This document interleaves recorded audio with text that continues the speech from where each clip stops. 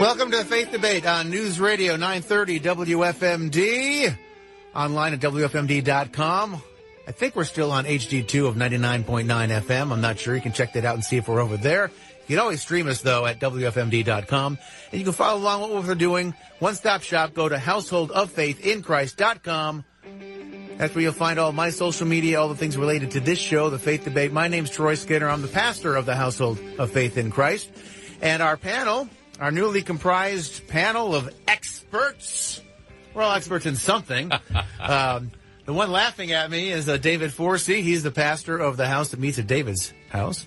Last week we heard the testimony from the life story and personal testimony and some interesting things about different cultural ways that people court and get married and celebrate those wedding ceremonies with Daniel Razvi. And the week before that, we heard the rather compelling story, the abbreviated version, the abridged version from Imran Razvi. They both, the Razvis, are involved with a house church, and they are, Imran and his wife Tammy founded Conquered by Love Ministries. They have a website, conqueredbylove.org, so you can check all of that out. So why are we doing all this sharing and testimonying, giving our background and all that? Because the voices you're going to be hearing these past couple of weeks, this week, next week, these are the voices you're going to be hearing for the rest of your life. We are going to dog you. We're not going to let go. We're going to grab onto that bone and wrestle you to the ground. Well, no? Selling it a little too hard? Trying too hard? Anyway, this is going to be the new format, really, for the Faith Debate Show. We're going to have a regular gathering of these voices sharing our perspective on things. And our hope is that over time you will learn what we believe already to be true, that we are trustworthy voices to speak into your life. Sounds arrogant maybe to say that, but we are all deeply rooted in scriptural understanding. We have spent years and years and years studying the Bible, training other people up in the scriptures, raising families to be Christian families. The combined life experience in this room is probably bordering on 200 years. I mean, I don't know. There's a lot here, and I think that over time you're going to, at the very least, you're going to know where we stand and why. You're not going to get a lot of squish from the Faith Debate. You're going to know where we stand and why we stand there. We're not going to be all wobbly and punting on hard questions and stuff. And so you got to know who we are. I feel like we owe it to you for you to know who we are. And so we've been doing that. And so far, you pretty much know who everybody is except for Pastor Forsey. So David Forsey, I've known you now for, 2 years probably, something like that. Yeah, and, it's been 2 years. And we've had an opportunity to spend some time together and share some stories and that. But I got to be honest, I feel like I barely know you. So I'm excited to hear what you're going to share. So tell me all about yourself. All right. Pretend nobody's listening. It's just you. I'm not going to be able to keep up with that energy that you start every show off with, Troy. So, I can't either. That's all I got. I'm done now. I'm going to take a nap. Oh, man. Yeah, so I'm David Forsey, and I guess if we're looking at my my story, especially from from the looking and seeing what God has done in my life, and what He's doing is that's the thing that matters, that's significant. So I grew up in a Christian home. My dad was a pastor, and you were a PK. I was a PK, preacher's kid. I think I was spared a lot of some of the typical experiences that the PKs have, and you didn't live your life under a microscope. You weren't held to a different standard than the other kids. Yeah. It's possible that I was just not aware of it. So, I think my parents did a good job in that respect, whether it was, either, protecting my innocence there or, actually protecting me from, and was it a particular denomination your father was pastor? No, it was a Bible church. And so my dad was sort of a combo Presbyterian Baptist, if you will. So That's an interesting combination. well, it depends on which pieces you're putting Which together, issues, right? That's true. There'd be a lot of different ways to splice that, but Right. so yeah, I don't remember a time when I did not believe in God or understand that I was a sinner in need of salvation, or that Jesus was that way to be saved and the only way to be saved. So I have no memory of any sort of conversion experience, if you will. So I mean, I grew up. I was homeschooled as well, just like you, Daniel. So, I was my life was steeped in a biblical worldview, in the truth of the scriptures, and so yeah. So I certainly, throughout my young life would struggle with with various temptations. I would struggle with occasional doubt, and so those things would pop up here and there. And God was continually faithful to help me through each of those times. I went to a Bible college and met my wife there, and then we got married partway through school, and we now have, I guess this year we will be married 15 years. We have 5 children, and so we that's sort of some family side of things there for me. You asked a question of Raz a couple weeks back about what his, to talk about his wife a little bit. Mm-hmm. And so since you brought up I guess we've all talked about, where... Maybe you talk a little bit about what was your wife's church background before you guys got together? Yeah, so her grandmother was a solid believer, one of her grandmothers, and was a pretty influential matriarch in the family, if you will. So Meg's, she had that Christian influence in her life, but she and her immediate family didn't really attend church regularly, or faithfully until she was in middle school. They had some family difficulties, and so then, a bright spot. We've talked a little bit about some of the downsides to youth groups.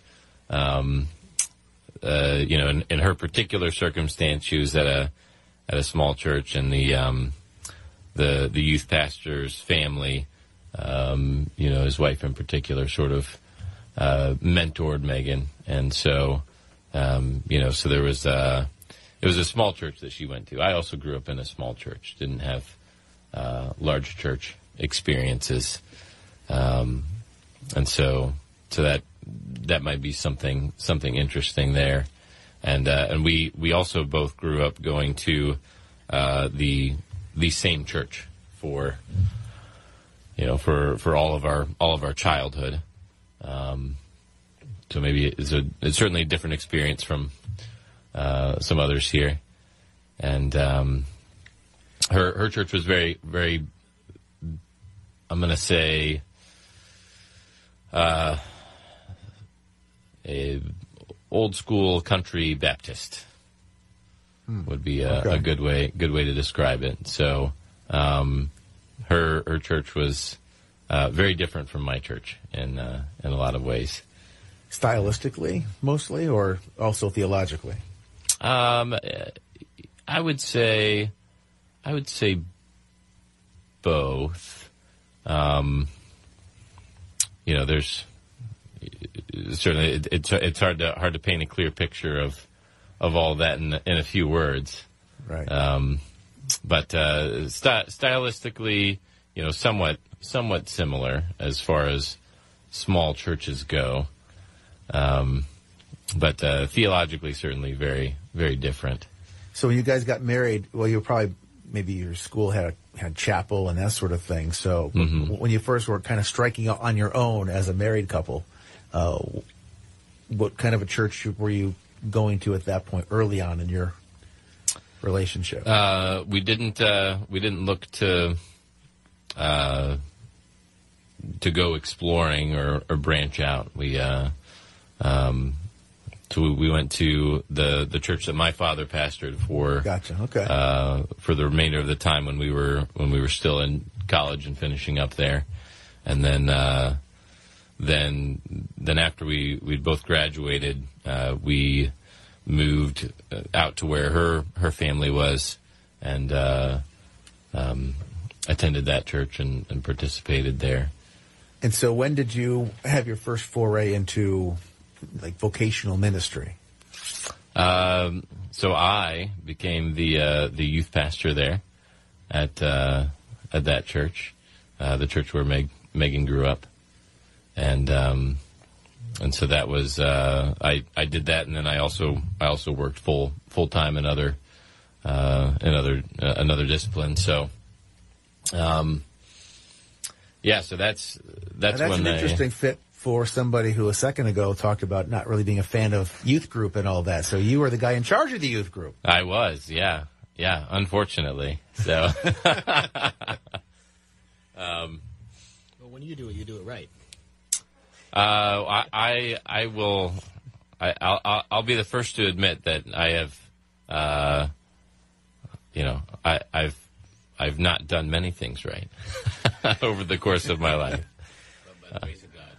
Yeah, by the grace of God, right. You get through anyway, right? Yeah, and hopefully become righter as the years go by. That was at your father's church, or at the church your wife was going to that you became the youth pastor? That was at the church that my wife was going to. Yeah. And then from there, help me connect the dots to where we met. How'd you get from there to where you were involved in leadership? You weren't the pastor, but you were involved in leadership at a downtown Frederick church. Right. Yeah. So we'll get me local here. So we were at that church that Megan grew up in, my wife, and we were there for probably 6 or 7 years, and then so I guess a little bit of the story of our story leading into that, we were a part of. We were involved in an organization that was within the Baptist denomination that we were a part of that was very involved in helping to sort of get new church plants established in their communities, and so church planting was something that was sort of on our minds, and something we thought about and prayed about frequently, and sort of wondered about, if there was if we would ever be involved in anything like that. And then we had some good friends of ours. Long story short, say we're going to be part of a church that's being planted in Frederick, and would you pray about coming out to do that with us and being a part of that? And I'm drawing a blank for some reason on the name of that church. Redemption City Church was that church, and it was there for about 3 years. And it kind of was taken off, right? It got to a point where it was becoming like, okay, we're legit, like we're going to make it. Like the 2 year mark, my sense of, I wasn't there, but my sense is like 2 years in, the membership was growing, and it seemed like it was vibrant. The people seemed tight. And then, unfortunately, through, church politics maybe, or personality conflicts, or theological differences, or a combination thereof, who knows? Right. All of the above, probably. Yeah, it just kind of wilted on the vine. And that's actually when I met you. Right, yeah. Like 3 weeks to close or something like that, Troy. And, so what's interesting is we, things had been difficult there for certainly a number of months, and we'd been well aware of that. And so we submitted ourselves to God in prayer, and just entrusting ourselves to Him to take us where we should go. So we were convinced even before there was any sort of sure closing of that church in downtown Frederick that we would, at some point, whenever that was, that we would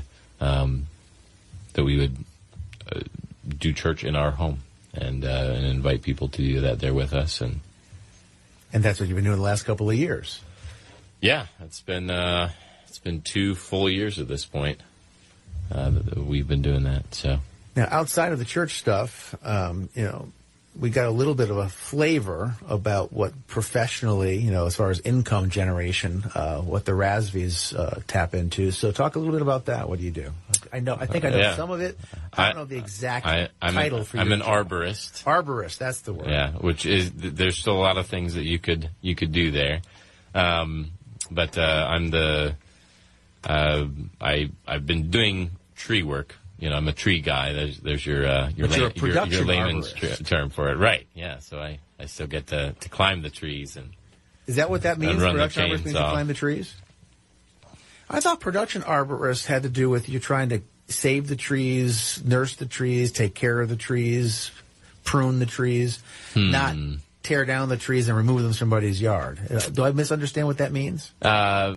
Maybe one of us does. I think production arborist means you're producing you're out there doing the work. It's maybe a fancy way of saying I'm a working arborist. What other kind of arborist is there? I'm a laboring arborist. I'm a theoretical arborist? What are the options?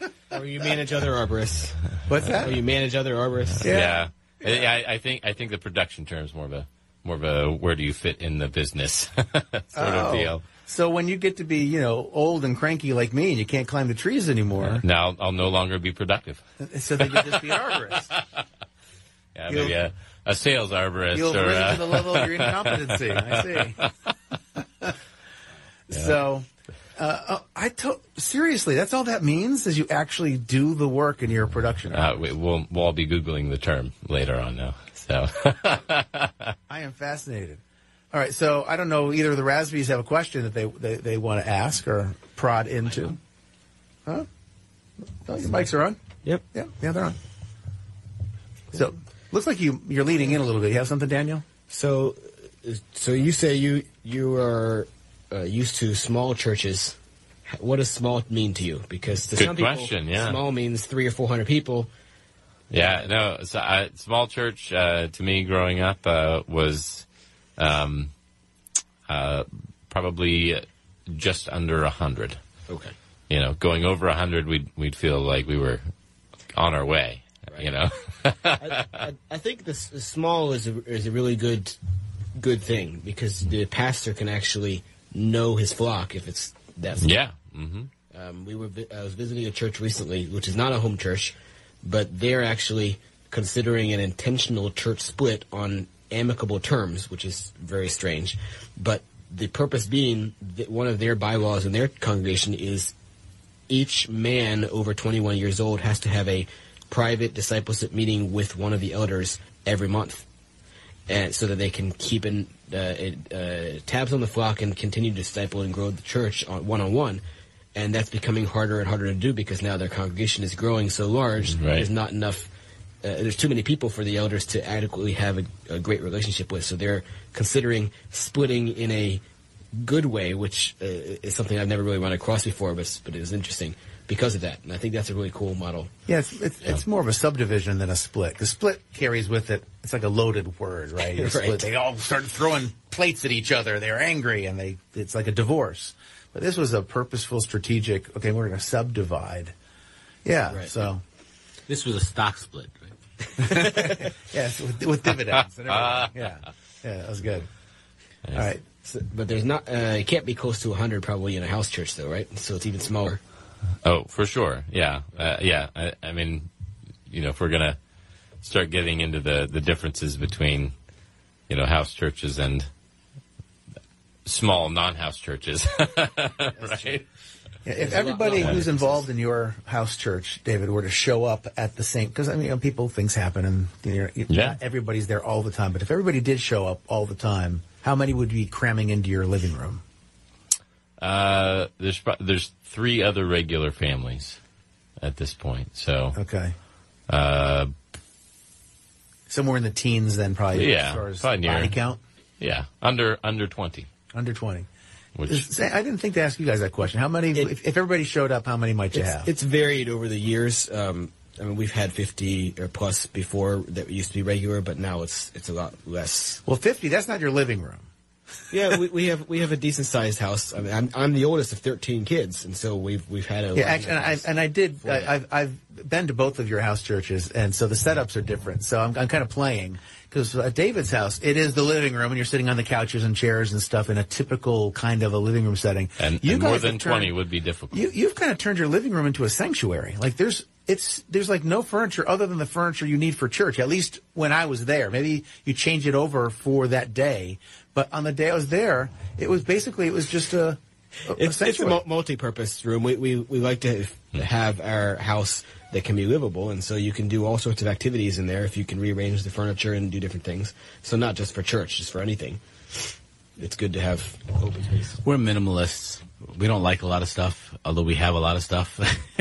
And when we first started the home church in our house, we had several families that were coming regularly, and just our family alone is 15 people. So you're looking at teens. I mean, it's just our family. And then you add another family with another 8 to 10 kids, you're in the mid-20s. So you got 5 families with 10 kids each. Yeah, you're looking at 100 people almost, right? So we did have a time for about 3 or 4 years where we had close to 50 to 70 people showing up at our house every Sunday. And then there were some disagreements on, really where we're going, because somebody wanted to change the music, and we're adamant about the music in the church and some of this worship style and so forth. And we said, no, this is what we're sticking with. And that kind of split, and some other people were looking for different things. But during that time, the other church that we left had sent a few families to us that was looking for something different, more conservative, more really reaching into the Bible and learning and discipling. And so that's what we were all about. Well, and it's not my turn to share about that sort of stuff, but since we're talking about that, if everybody showed up at the exact same time for the Household of Faith in Christ, we'd have 9. So when we talk about small churches, it's a good question that you asked, Daniel, because that's small. 9 is small. 100, that's a lot. 10 times, more than 10 times, 11 times. Anyway, well, you've now gotten to know, was it 2 weeks ago, I guess now, Imran Razvi's story, and last week, Daniel Razvi's story, and this week, David Forsey's story. You've gotten to know the newly comprised panel and their story. Hopefully you got a sense of where their thinking is, where their heart is, what their personality is, what their backstory is, how you might be able to connect and relate with them. Hopefully that'll prove to be fruitful to you as we tackle the traditionally difficult, hard to grapple with issues here on the Faith Debate. And you'll be hearing my story. If you've been listening to the show for 17 years, you know an awful lot about me, but I don't know that I've ever actually taken a whole show and just shared like my testimony and my story. I'm not sure if I've ever done that. So it's the first time for everything. Unless I change my mind, and we'll talk about something else. No, I'll do it. I'll do it. Find us online. The easiest way to connect with us, one-stop shop, go to householdoffaithinchrist.com. That's householdoffaithinchrist.com. From there, you can connect with the show. You can connect with the podcast. You can connect with social media. You can connect with my email. If you have a question you want us to tackle on a future show, email me. Find my email again at householdoffaithinchrist.com. Thanks so much for listening this week, spending part of your Sunday with us. Till next week, 167 and a half hours from right about now. God bless.